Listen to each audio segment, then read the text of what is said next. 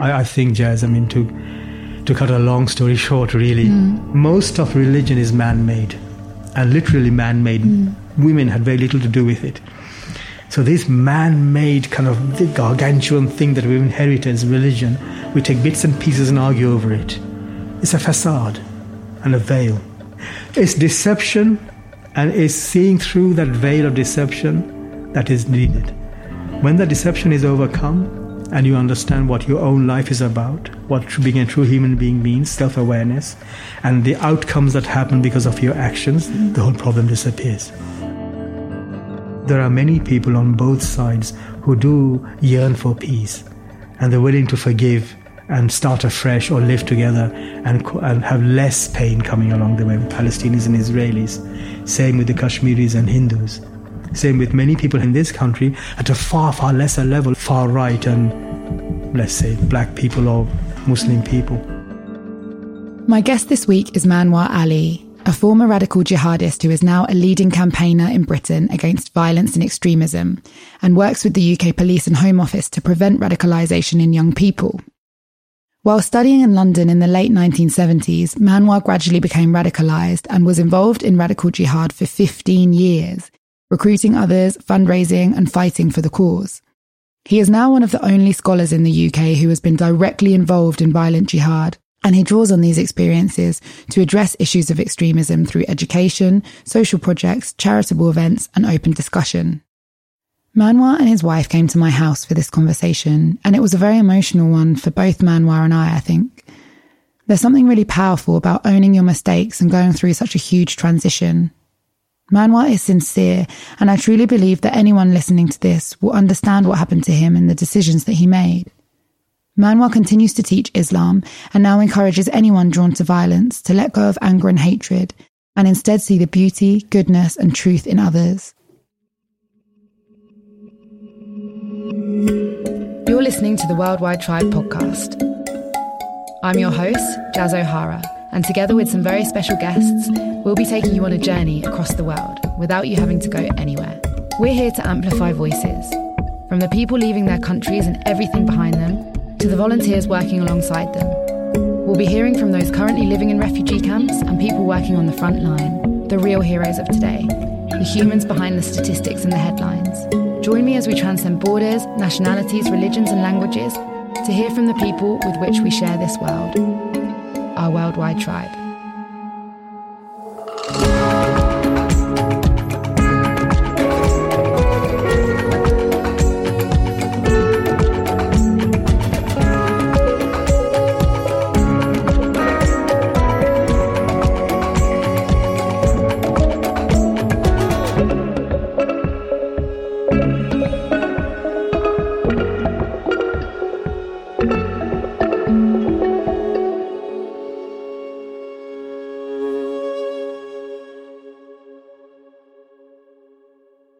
I'm very, very honoured to have you on the podcast.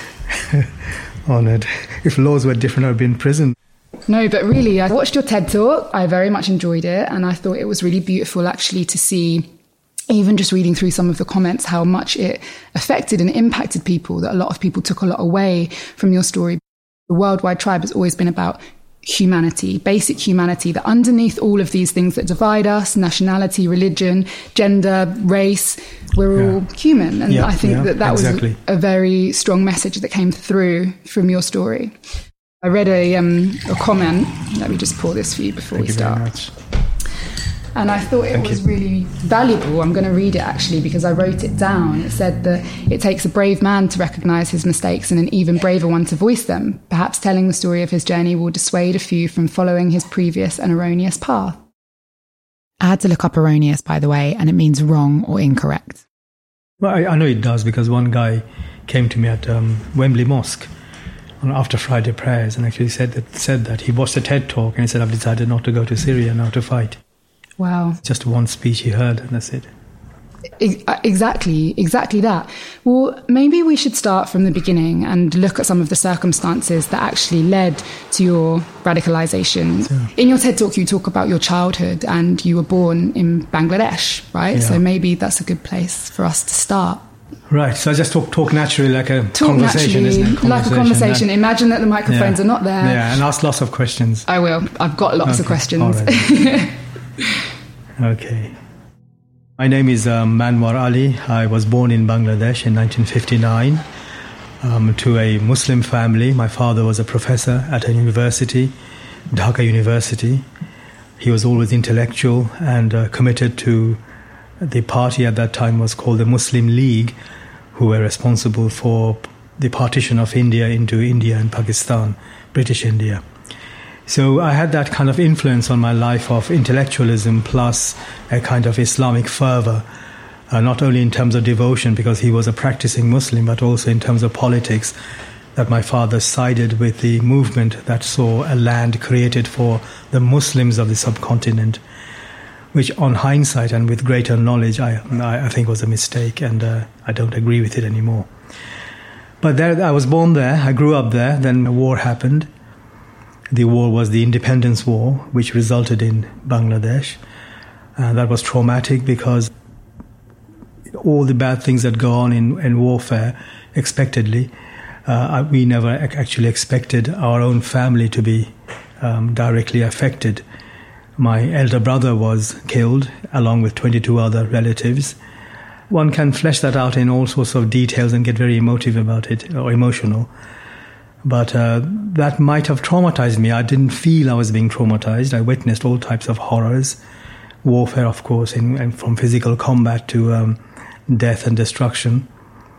But given my Islamic upbringing, plus my interest in politics, I became patriotic or nationalistic, I think even at the age of 10 or 11. So when I came to England in 1975 with following my father as refugees, I quickly became involved in supporting the Palestinian cause. And I wanted to go and join the PLO, Palestine Liberation Organization, and my mother stopped me from going. And that's another long story of what happened and how I kind of coped with not going and walked about in the streets of London, idealistic and Islamically minded.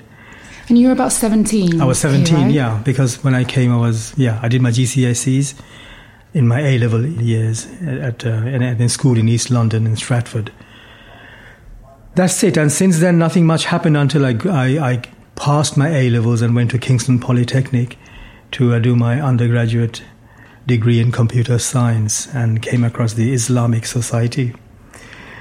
It's always adventurous and exciting to come in contact with groups of Muslims, young ones, who are enthusiastic about the faith. And unfortunately, I came across a Muslim Brotherhood character who kind of directed me towards the Muslim Brotherhood, their Islamist cause to establish an Islamic state and the various struggles going on in Syria and Egypt. It might be worth giving you guys a little bit of context here. So Manwar refers to the Muslim Brotherhood, which is actually a missionary movement founded in Egypt in 1928, with the idea that an Islamic religious revival would enable the Muslim world to catch up to the West and shake off colonial rule. The Muslim Brotherhood is not a terrorist group and not directly involved in violence. However, over the years, some members of the Brotherhood have broken off to form organisations that do engage in violence. For example, Hamas, the militant Palestinian Islamic movement, which you may have heard of. Other members of the Brotherhood have been frustrated with its non-violence and have quit to form more militant organisations such as Al-Qaeda, which formed in 1988 and later went on to reform as ISIS in 1999. But Manwar is talking about the late 70s here, when he was becoming radicalised, so before these two particularly infamous groups existed. I read the magazines and I was fired up by the rhetoric and began to distribute their magazines. So I became Islamically, politically active even in my student days. And then, in 1979, something happened that triggered Manwar to take things to the next level. The Russians invaded Afghanistan, beginning the devastating 9-year-long Soviet-Afghan war. But then, of course, the Russian invasion happened. I use the word invasion loosely nowadays because I know it was traumatic, it was bad, and a lot of bad things happened. People suffered on both sides. But I was naive, like most of us are sometimes uninformed. So I don't want to be simplistic and talk in black and white terms. But in those days, I saw things in very, very much in black and white terms. So it was the godless Russians coming to oppress the faithful Muslim Afghanis. And so after making contact with the Mujahideen, as they were known at that time, I decided I should go and join the war. The Mujahideen was the name given to the Islamic guerrilla group fighting against the Russians. But the word Mujahideen is actually the plural for Mujahid, which means a person who is taking part in jihad. And I just want to pause here for a second to talk about the meaning of jihad, or holy war. The meaning has been perverted by Al-Qaeda and the Islamic State, and our media, actually. But the actual literal meaning is a struggle or effort. And my understanding is that in Islam, it can be used to describe 3 different types of struggle. So it can refer to a believer's internal struggle to live out the Muslim faith as well as possible, or the struggle to build a good Muslim society, or the struggle to defend Islam, and this is the meaning that we probably relate it to most. And this struggle can be with force, if necessary, but the benefit of an act must always outweigh the harm or hardship that it entails. So Manwar now describes his personal jihad as the struggle or effort to reach his own personal potential through positive transformation, learning, wisdom, and recognition of God. Manwar explains that true jihad, now he sees it to be about respect, reliability, compassion, truthfulness, love, and all of these beautiful human values. But back at that time, Manwar's jihad was not peaceful and took him to fight in Afghanistan. I was also at that time instrumental in getting the Islamic Society to function as a kind of a deluded leader. And young ones who knew even less than me followed me and thought I was the inspired one, which I never was. And so, unfortunately, I ended up going to Afghanistan. It was a long process. It wasn't as easy as today, as things are today, to just hop on a plane and go. I had to make the right contacts, be vetted, given a letter of recommendation. Manwar went to Afghanistan with people from all over the world.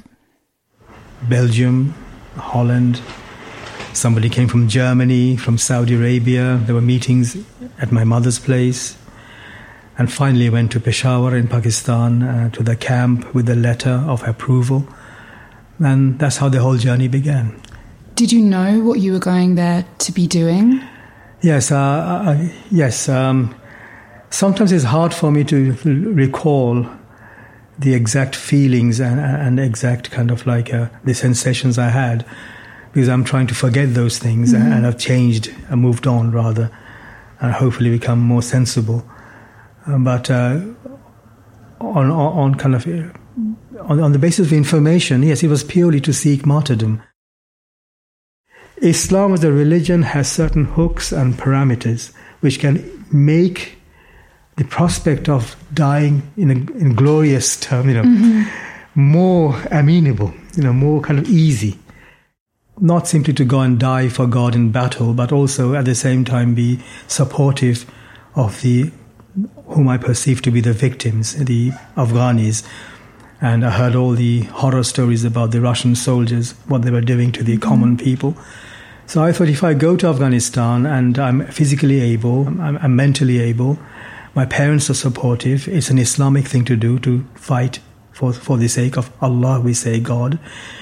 There are many encouragements in Islam as a religion to die for the truth and for justice.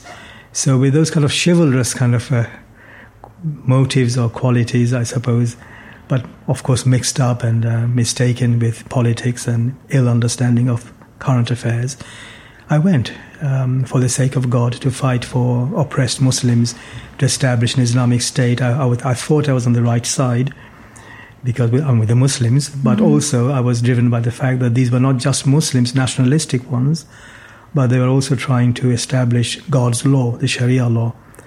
So it was motivated in an Islamist fashion as well. I think it's a really important point to just bring home that this all happened when you were living in East London, right? And you were studying in the UK and you were living in the UK. Yes, indeed. Yeah, I was studying. I was at at that time at just about, it's 1979 or 80s. I was at Kingston Poly. I just graduated, I think, and I was married. So as a young person, newly married, with a job at British Telecom, I was quite well off, well educated. I was not bragging about myself, but I had a degree and a master's degree as well by that time, and married with had children, and I went off despite a semi-middle class kind of earning. So you had children already at that point? Yes, I did, yeah, and yeah. I know it must be difficult to cast your mind back, because I think that anybody listening to this over the courses of our lives, we change a lot, right? And as we grow and age and we learn, you're kind of going back to a time when you were young and different from now, right? Yeah, I think not all of us were that young. I think the problem is sometimes we underestimate the power of ideology, because the Islamist, political Islam ideology is so intimately woven with the Islam as religion. It's very hard to separate the two and say, well, this is politics and that's worship. This is about God stuff and that's about secular, mundane stuff. It doesn't work like that. And so when we are religiously justifying using scripture what could have very well have been otherwise just secular ambitions or designs, then it's very dangerous. That ideology becomes much more dangerous than just a philosophy. And I think that's what happened to me. So I can't excuse myself as saying I was young or naive or ill-tutored even, because I was surrounded by scholars, imams, and my father, coming from a political background, being a professor and all that, also had many of his colleagues who were equally grounded in the kind of ways of the world and social affairs. So I was in contact with them. They're visiting our houses. We had army colonels coming to our houses, majors, plotting coups, to people talking about how they could perhaps launch some guerrilla war. I'm exposed to all this, and I'm self-learning. I have the imams around us not being able to guide me or to teach me how to behave better or know better. And everything somehow came together. I ended up, for the right reasons perhaps, but doing things in a deluded, mistaken way, and that was entirely harmful. Do you feel that when you came to the UK as a teenager from a very different culture and a very different country, that feeling different and feeling kind of, did you feel accepted into London and the community there, or did you feel kind of isolated, and did that impact your trajectory? That is a very relevant question, because what really puzzled many of us, I mean me, my colleagues, those from my generation, is the fact that none of us that I knew who embarked on jihadist activism, as we call it today, ever bore any ill intention or bad feelings towards our country or the people. Mm-hmm. We were welcomed, we were grateful, we felt privileged, and we were thankful that the British government benefited us. We had a sense of belonging, and we were British. So the ideology is the problem. So no, I was welcomed. My sixth form tutor, I owe a debt of gratitude to him. I get emotional because I was here when I was a kid. Mm-hmm. I went to school. We drank free milk. When I grow old, I have a heart operation. And I take 8 units of blood from the British public. They pay their taxes and they give me benefits. My mother earned benefits from the non-Muslims' taxpayers' money. We were loyal to Britain, but somehow made perverse because of ideology.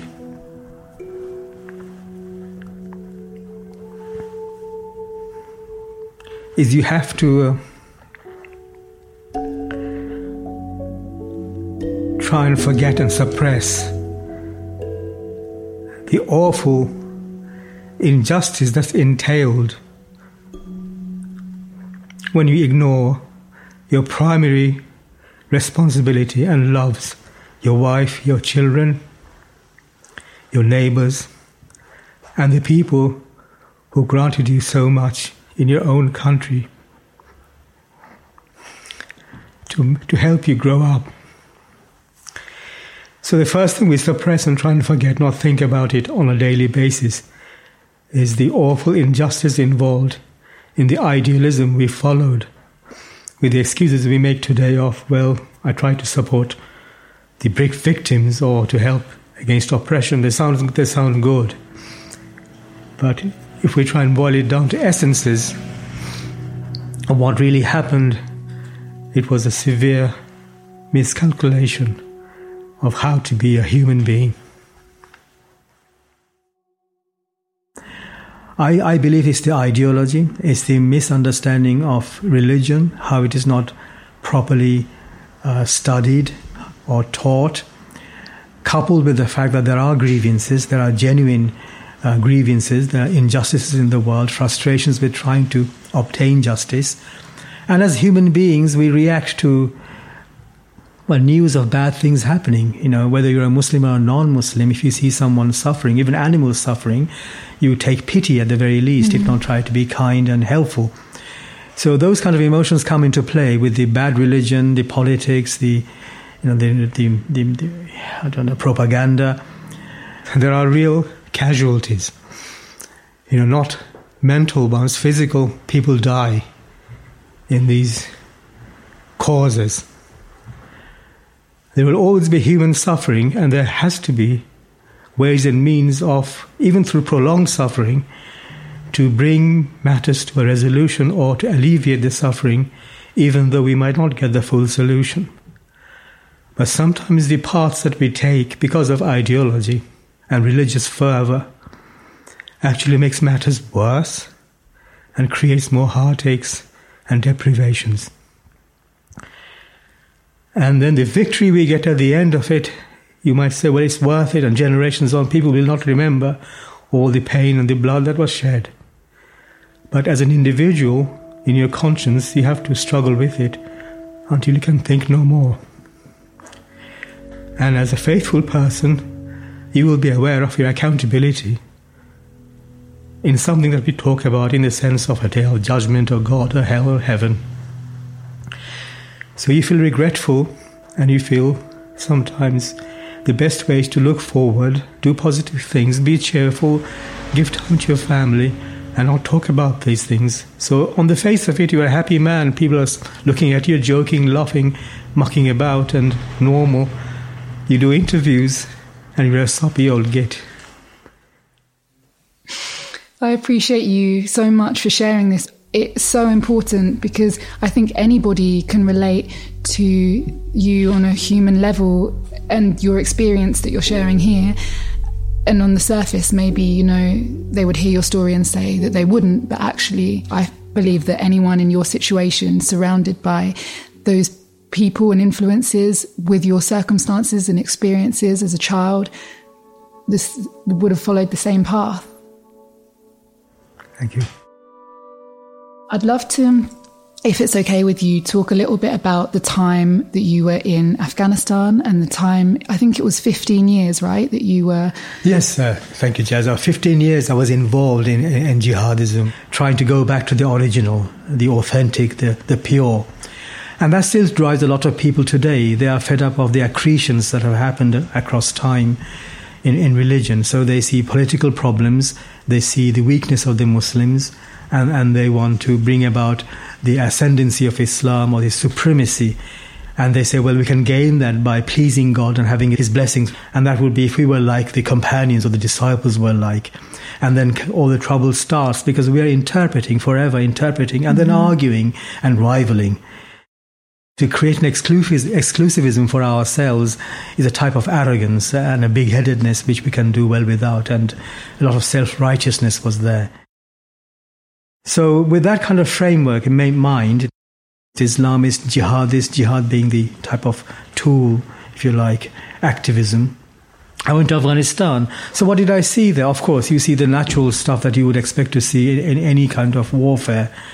It wasn't intense all the time. Most of the time is boring, as anybody would tell you who have been to such fronts. you spend a lot of time waiting and doing nothing and just playing, even having snow fights or whatever you do, amusing each other or just showing off with your guns. We used to buy ammunition for fun because we could afford it, being from Britain, and just shoot in the air or empty targets. But besides those kind of horse playing, there would be moments of action, shelling, counter-shelling, rocketing to close combat. I didn't see close combat, but I took part in fighting, just combat, let's say. But when I say 15 years, it's like on and off because I had a full-time job. I supported my family with the job.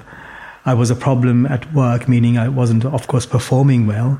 I just barely hung on to the job. They couldn't sack me for reasons that people can't sack you for. It's difficult to just sack you just like that. So I was performing enough not to get sacked, yet not performing, and it was shameful. And getting paid, and that's how I was sustaining my family. And you would go for trips? I would regularly? go for trips, yeah. Short times, week, 2 weeks max, or less, even for 3-4 days. Every weekend I'd be away for 15, 20 years.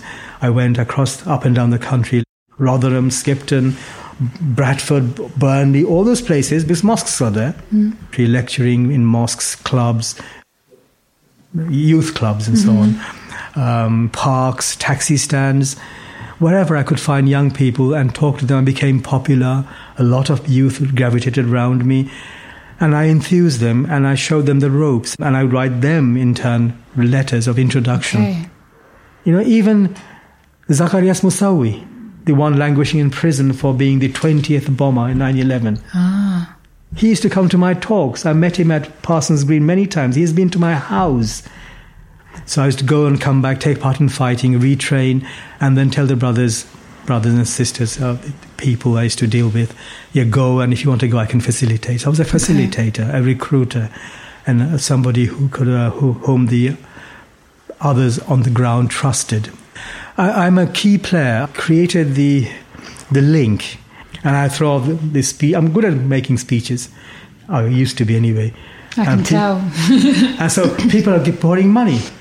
At my conference, I'm giving this rousing speech, and people are telling their sob stories. It's propaganda rhetoric. It's not untruth. But propaganda is that, isn't it? You hide something. So I'm speaking the truth of Rohingya suffering or Indian oppression or Israeli atrocities. But it's one-sided. It's tunnel thing, isn't it? Yeah. People's emotions are high. And women are taking off their gold rings, bangles, earrings, and giving it for what? To fight. And fight whom? We would raise 150,000 pounds.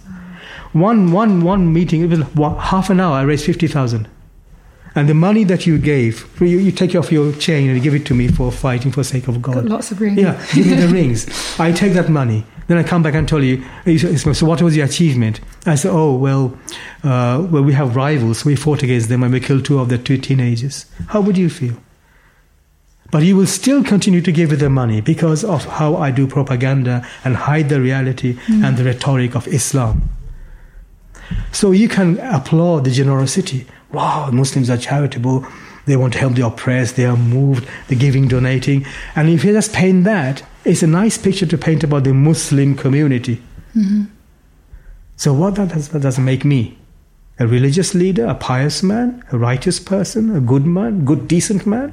Or a cheat, a worst of the kind. And that's what happens. Muslim Brotherhood, these personalities inspire. They come and talk about the real stuff. We have poverty, we have occupation, we have oppressed people. Corruption, oppressed people, or corruption, that girl getting pregnant, or because the society is corrupt, or whatever. We don't have Islamic standards, wear the scarf and everything will be hunky-dory. That kind of, it's pathetic, really. So you have sometimes this kind of pathetic simplifying off by talking about the issues. And that grabs people. Oh yeah, we would like to see more Islam. So more girls in hijab means more Islam. Yeah, let's have hijab, make it an issue. So the scarf becomes, a piece of cloth becomes like the be-all and end-all for everything for someone. And I think it's absolutely important to understand that Muslims, when they have issues and grievances, are suffering from a lack of correct or inspiring leadership, except that the vacuum is filled by certain self-elected and inspirational, perhaps charismatic preachers and people. That's in me. You know, a small minion, a tiddly thing, but still. But for many people. But to many people, yes. In the land of the blind, the one-eyed man is a king, isn't it? So in this country, there was like 2,000-3,000 people will turn up to my conference, 3,000-4,000 conference, young people. Yeah, so he's a big gangster leader, basically, and not educated really in that sense, not inspired anyone. But the power of influence, the hope, you know, and people see, at least this guy is active, he means, puts his money where his mouth is, kind of thing. But it's all due to lack of knowledge and leadership. We went back to talking about Manwar's time in Afghanistan. So I did that. So the experience was good and bad.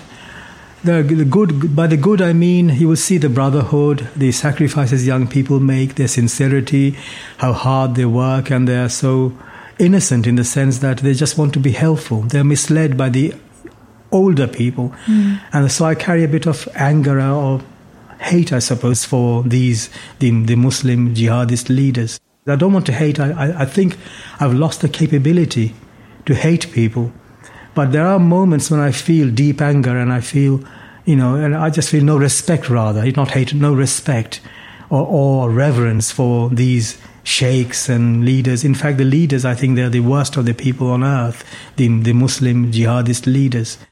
It's a lot of young people. I have good memories of that, the brotherhood, how we shared meals to praying and playing games. And some of them died, of course. They fought sincerely, 18, 19-year-olds. Yeah. So that I saw. And the main reason I left was not because I had learnt Islam better. My conscience was telling me other things. I would quickly overcome them by justifying it with the so-called greater good or greater cause, and one day victory will come and you're on the right side because after all you're fighting for God, aren't you, kind of arguments. They're all false. They're entirely false. Yeah, so the main reason I left was because of my conscience, because Muslims fought Muslims. So I actually switched from Afghanistan to Kashmir because I said, well, in Afghanistan we came because we fought against clear-cut enemies, non-Muslims, Russians, and not just Russians, they're actually communists, so they're godless. I'm not even fighting Christians, I'm fighting godless people. False. And in fact, most of the people I fought, I know for a fact,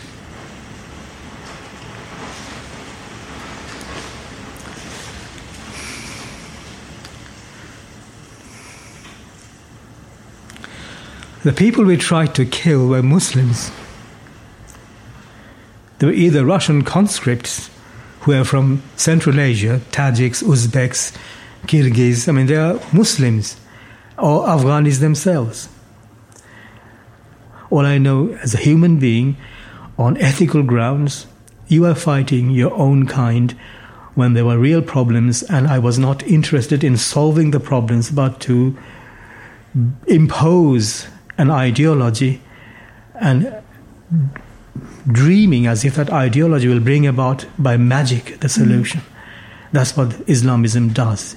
They haven't got a clue of how to run even a village, but they think they can run a country.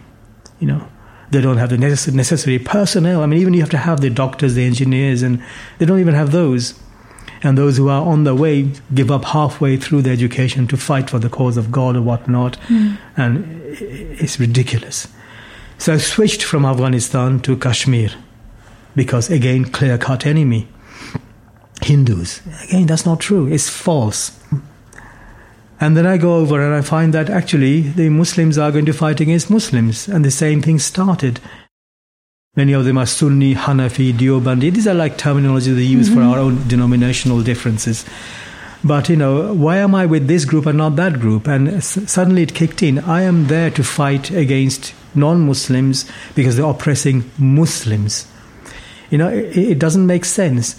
And what type of piety or godliness is that? And what sort of God are you worshipping, who actually wants your success through shedding people's blood, your own brothers and sisters? So, let alone concern for shedding human blood, you are actually fighting mostly against your own kind. Then you see the deaths, the destructions, the corruption. There's a lot of internal politics. Yeah, jealousy, basically. envy, claims, and there's and money. Need for power, I guess, in a lot of individuals. Lust for power, ego, of course, and money is involved. If I set up 2 roadblocks and I take money from passers-by, you can't pass unless you pay tax. So who owns the roadblock is important, although we're fighting the same cause. But that group is getting away with having 10 roadblocks, whereas I fought in the same battle, I only got 1.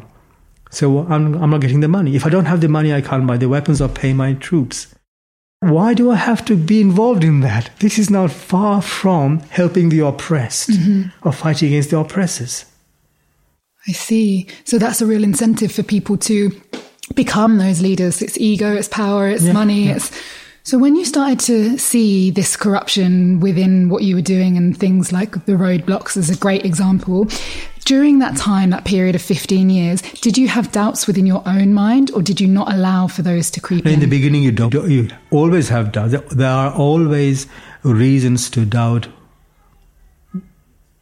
anything of this type that we get involved in. Isn't it? It's bound to happen. But you justify, excuse. You have to. I should have left much, much longer ago. Something external has to happen. A little bit of push or fear needs to be injected. And I think that's very important to note, that governments and authorities have a responsibility not simply to dissuade people and create the conditions for people not to become radicalized, but better job prospects or housing or whatever you might have. But on top of that, sometimes you do have to make robust laws and declare some things are illegal. Yes. So when Terrorism Law 2000 was enacted, given all that I had experienced, the doubts, the equivocations, and kind of feeling of badness and whatnot, I held a meeting with one of the lawyers. So 6-7 of us got together with the lawyer and said, can we be prosecuted in retrospect because of what you have been doing openly?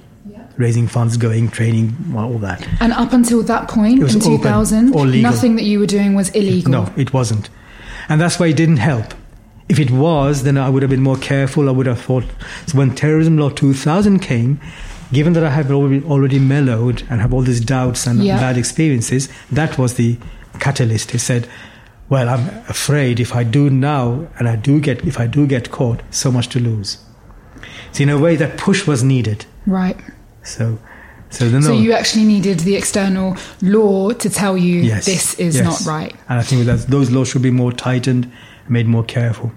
So that's really interesting to me, because I think for the average person, they would assume that what you were doing pre-2000 was illegal at the time. Yeah. But actually fighting for a cause that you believed in, unless you were actively making illegal acts, which you weren't, right? No, I wasn't. I see. No, nothing was illegal. So was it possible for you to be prosecuted retrospectively? No. Right. It wasn't. And I was changing by the time anyways, giving up, and I was put under surveillance. So you've never been to prison or... No, only now I go to visit people who are in prison to speak sense to them. But I would imagine that in other ways you have paid the price for what you... No, I haven't. I think partially that's part of the problem, maybe why I feel that I have not been punished. And maybe that's why I beat myself up so much. But isn't that punishing yourself? Yeah, but I think it's easy. If I had gone to jail and if people had put me... It's easy to say, of course, I'm happy, fortunate, lucky, I don't know what the words are, to be free to grow into a better human being. I feel grateful and so thankful to I appreciate the people around me, that they don't trouble me for my past, they've accepted my change, and I'm doing positive work. Nothing is perfect, but I'm doing positive work, but I have regrets. I try to make it up through, it's a type of penance. But it might have been easier if I was put in prison for 10 years or 5 years or paid or executed or something, because then, I deserve it. But I didn't do anything illegal. I didn't break any law. But morally, ethically, it was wrong. Because that was not the religious way of going about it. It's wrong because I know Islam does not teach what I did. Although I used Islam. I purely used Quran, our holy book, and I still do.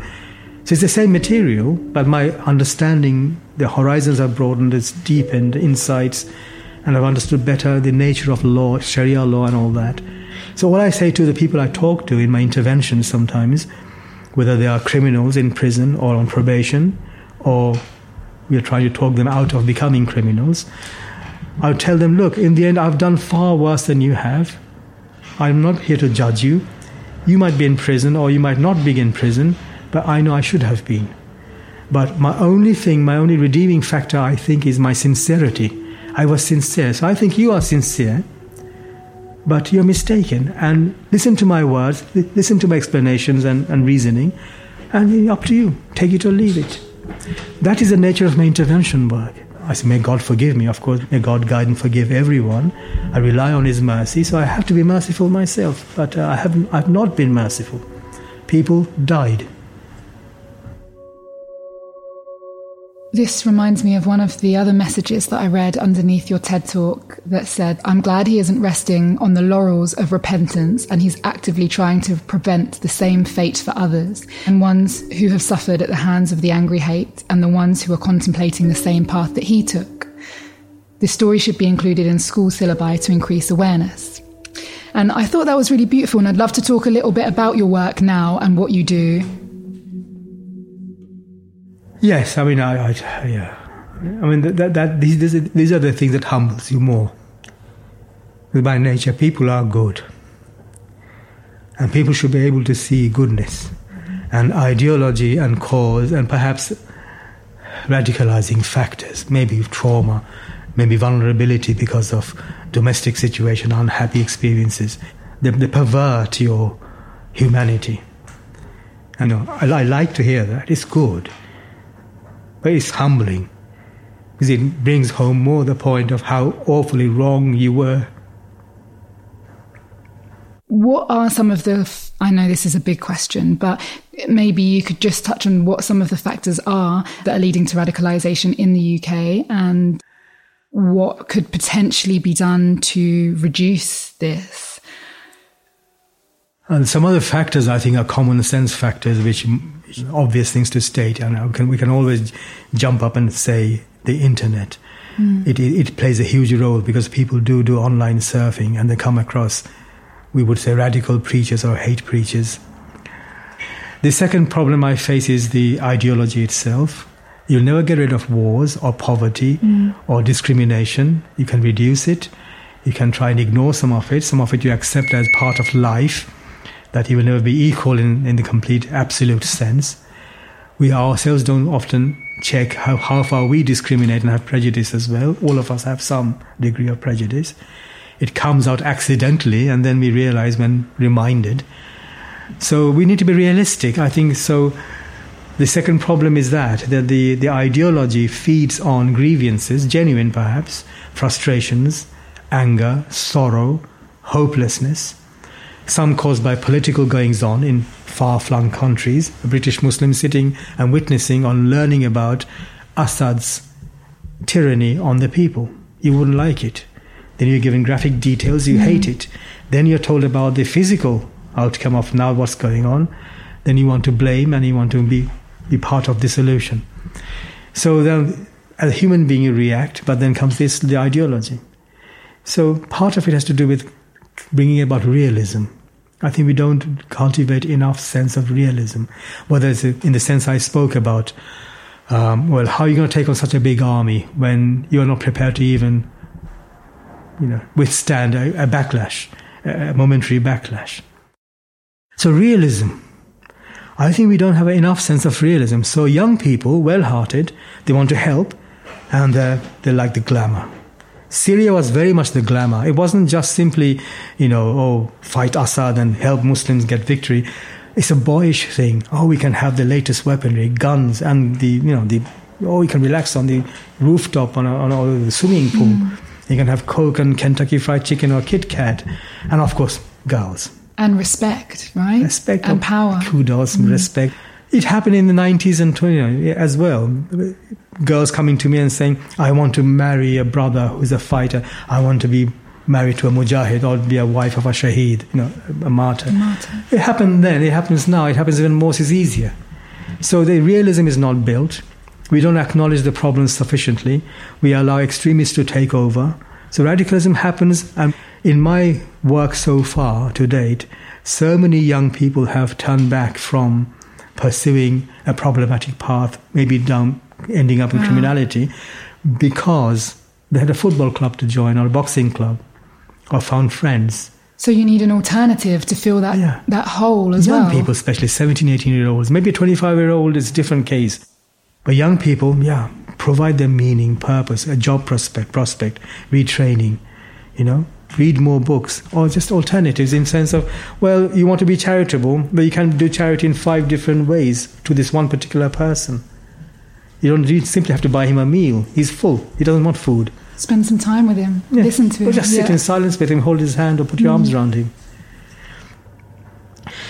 So I try to now reach out to people. The last 10 years I've been trying to organize on community and conversations in my area. I just randomly ask people to come together and talk about difficult subjects, but create an environment. So quiz, food, bit of entertainment or music and lightheartedness, but very difficult subjects, Islamism, terrorism, death, racism, whatever you like.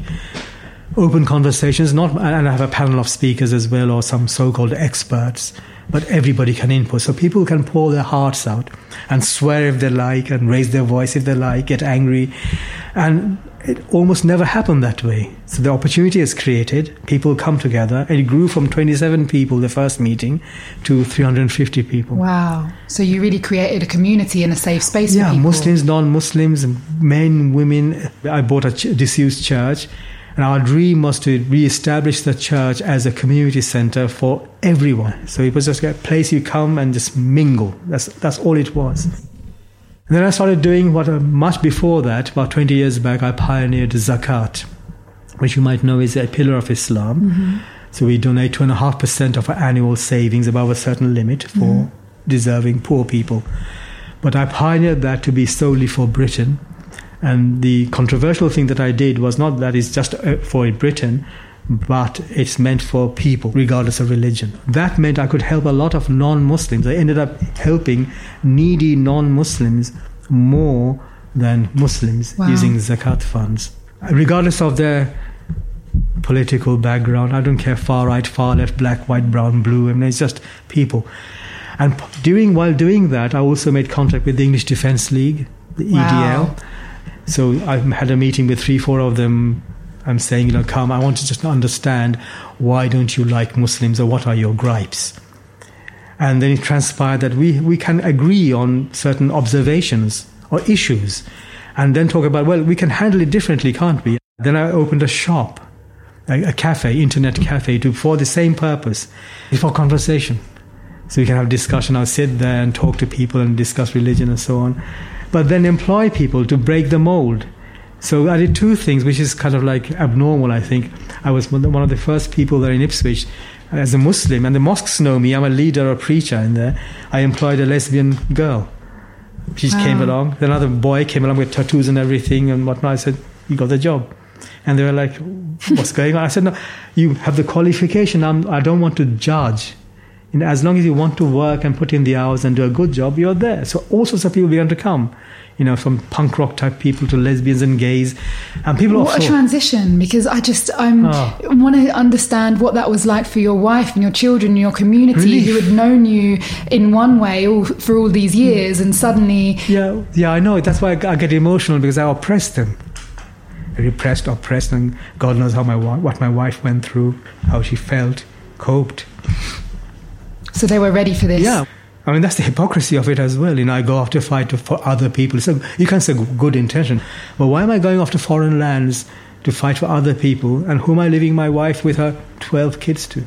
You have 12 kids? Yeah, 12. Wow. I'm one of 8. I thought that was a lot. 12. So anyway, so that was the one thing I did. And the other thing I did, I took up knitting classes. I went Amazing. and joined a group of women, elderly women. I was the only man there, a Muslim with a beard, and learned how to knit. So I made changes, and I made friends with all sorts of people. So the Quaker community, the churches, the gay and lesbian community, people, everybody came, the Afro-Caribbean community. I formed the Turkish group. Then the Kurdish came along, and it was like a wonderful party atmosphere. Wow, sounds great. Yeah, but I'm still a Muslim. By essence, I don't want to torture or harm people.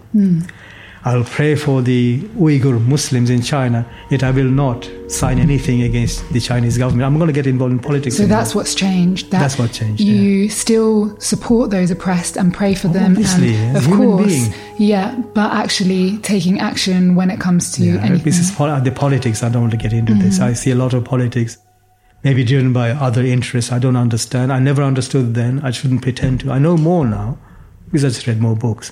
It doesn't make me an expert. So that puts people off. So they think, why aren't you taking a stance for the Palestinians or the Chinese Muslims or even Rohingya? I understand.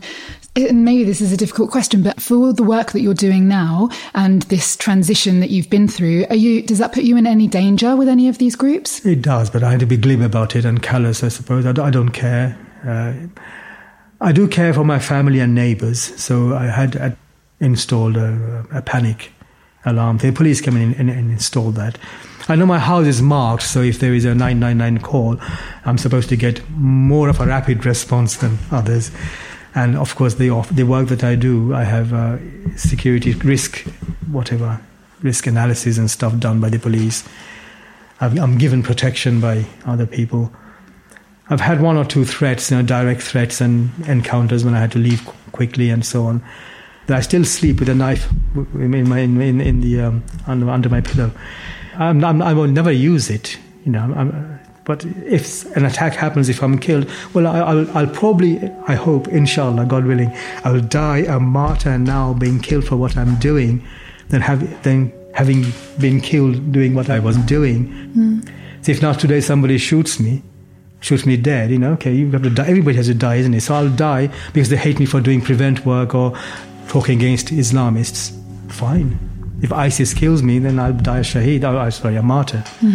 So I don't have a problem with that. So no, there is some, internet stuff and Twitter, whatever they do, try and follow and harass you and block them. But you have to sometimes, as you know, you have to make sacrifices for what you believe in, and this is now what you believe in, right? Humanity and supporting one another with conviction in Islam. It is the Islamic thing I'm doing.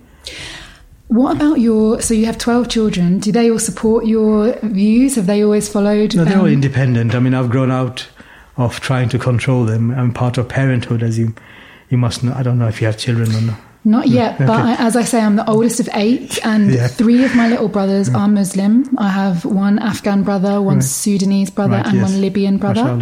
And then my Eritrean brother grew up very traditionally Christian. So we have a multitude of beliefs, and everybody doesn't necessarily agree with what each other believe, but we support and respect each other, and we understand each other.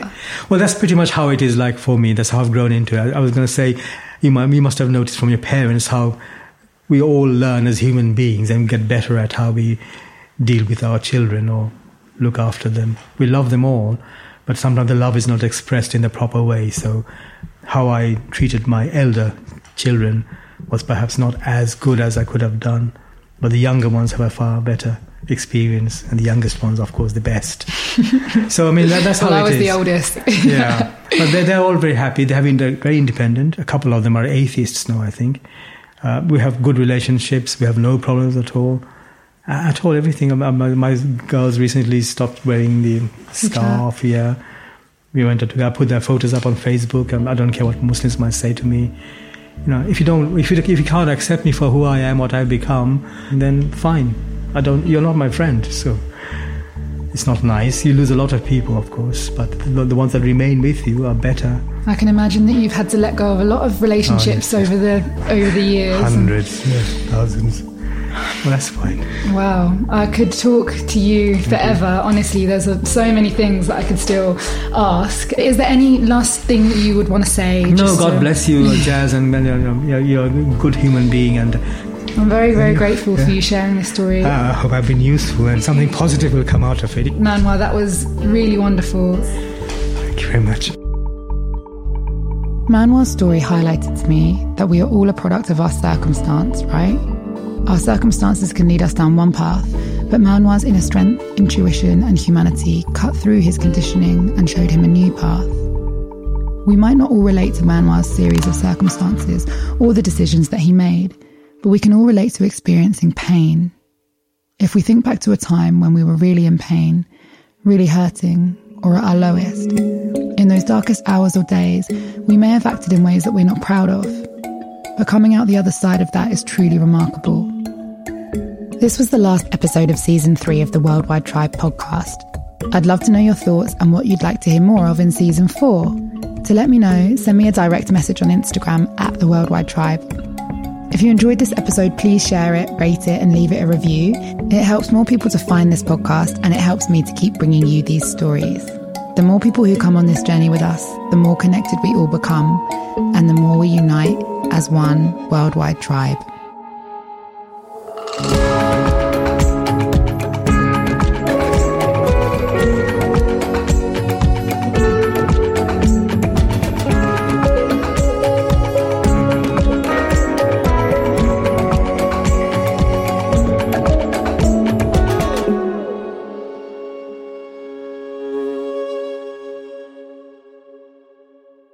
A big thanks to Alexander Wells for composing our original music and mixing this episode.